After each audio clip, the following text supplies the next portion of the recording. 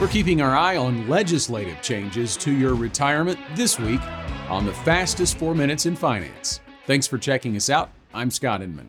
Well, the first change we're highlighting today is already law. You may remember we've talked before about the Secure 2.0 Act signed into law at the end of last year. This was the second law in the past 3 years that made sweeping changes to the rules around retirement accounts. Many of the changes went into effect immediately, but the law had 90 provisions, and many are set to take effect over time.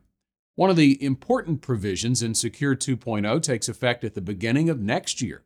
Starting in 2024, the 401k catch-up contributions available for workers 50 and over will be required to be made in after-tax dollars if the worker makes more than $145,000 in annual income.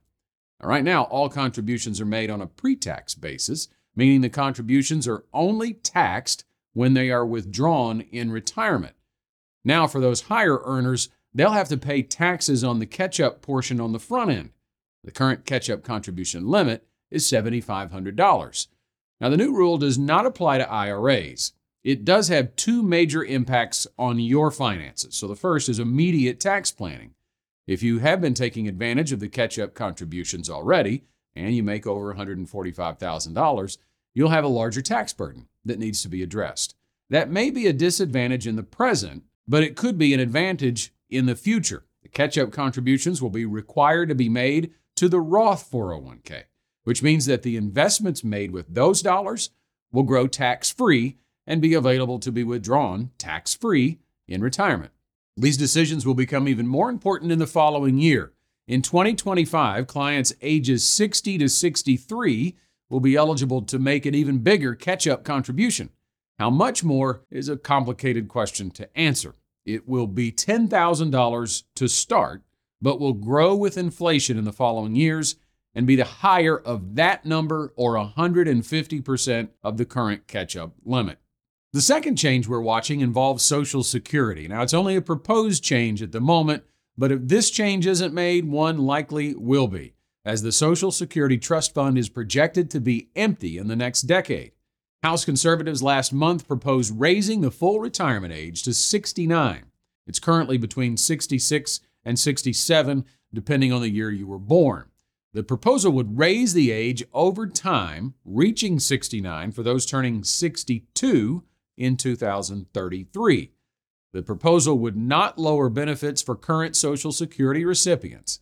Now, again, it's only a proposal, it's in committee, and it won't likely go any farther than that, especially with a presidential election coming next year. But Social Security and Medicare are always issues used to gain political advantages.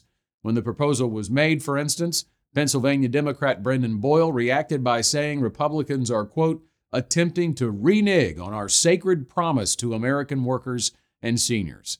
Well, gaining political points might win an election, but it doesn't change the fact that if the Social Security Trust Fund runs dry, benefits would be cut across the board a predicted 23%. So something has to be done by lawmakers to avoid that. Raising the retirement age may not be popular, but the other fixes like raising taxes or applying a means test won't be either. If your retirement is 10 years off, we believe you should still plan for a Social Security benefit as part of your retirement income, but it might be less than you think. Thanks for listening. You should personally consult a financial advisor before making any investment, and no strategy can assure success. Securities offered through LPL Financial. Member FINRA SIPC. Investment advice offered through Independent Advisor Alliance. Independent Advisor Alliance and GenWealth Financial Advisors are separate entities from LPL Financial.